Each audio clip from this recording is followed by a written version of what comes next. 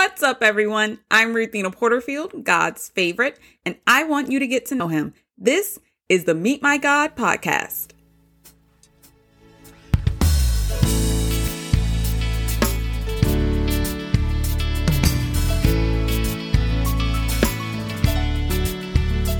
Today, we meet God in Genesis chapter 4, verses 1 through 7, and Romans chapter 6, verse 14.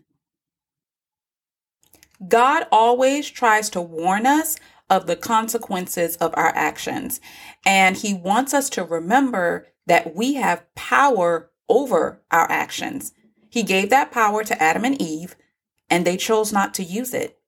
Well, today we're going to look at Adam and Eve's kids, their firstborn boys, Cain and Abel. So Cain was a farmer, Abel was a shepherd, and at a specific appointed time, probably a Sabbath, they both gave an offering. God was cool with Abel's offering, but for some reason he wasn't cool with Cain's. Now, let's be clear. We don't know exactly why God did not respect Cain's offering, but what we do know is that something about Cain's offering was not right. And we also know that Cain knew it, because when Cain got mad that God didn't respect his offering, God's response was like, why are you mad? If you would just do what's right, there wouldn't be an issue. But you chose not to.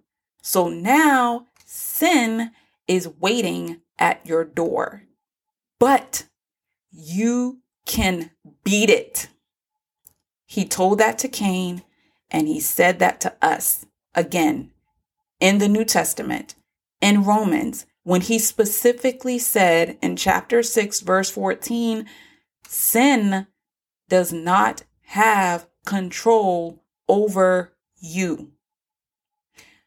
We don't have to live in a cycle of bad behavior. We can beat it. We can choose better, because if we don't, things get worse. And if you feel like you don't have the strength to get past that bad behavior, if you don't have the strength to fight it, then you ask God for help.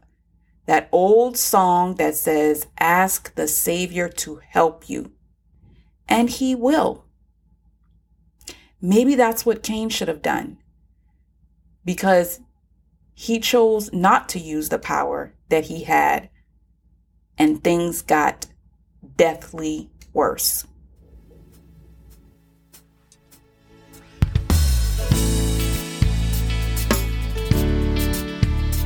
Thank you for listening to the Meet My God podcast, but don't forget to spend time with him on your own. Check out the show notes for today's scriptures and meet God there for yourself, personally. Let me know how your relationship is going. Leave a comment here on my website or on social media, Instagram. And until then, peace, stay cool, and God bless. And my burden light, cast your care on me. I'll bring you into light.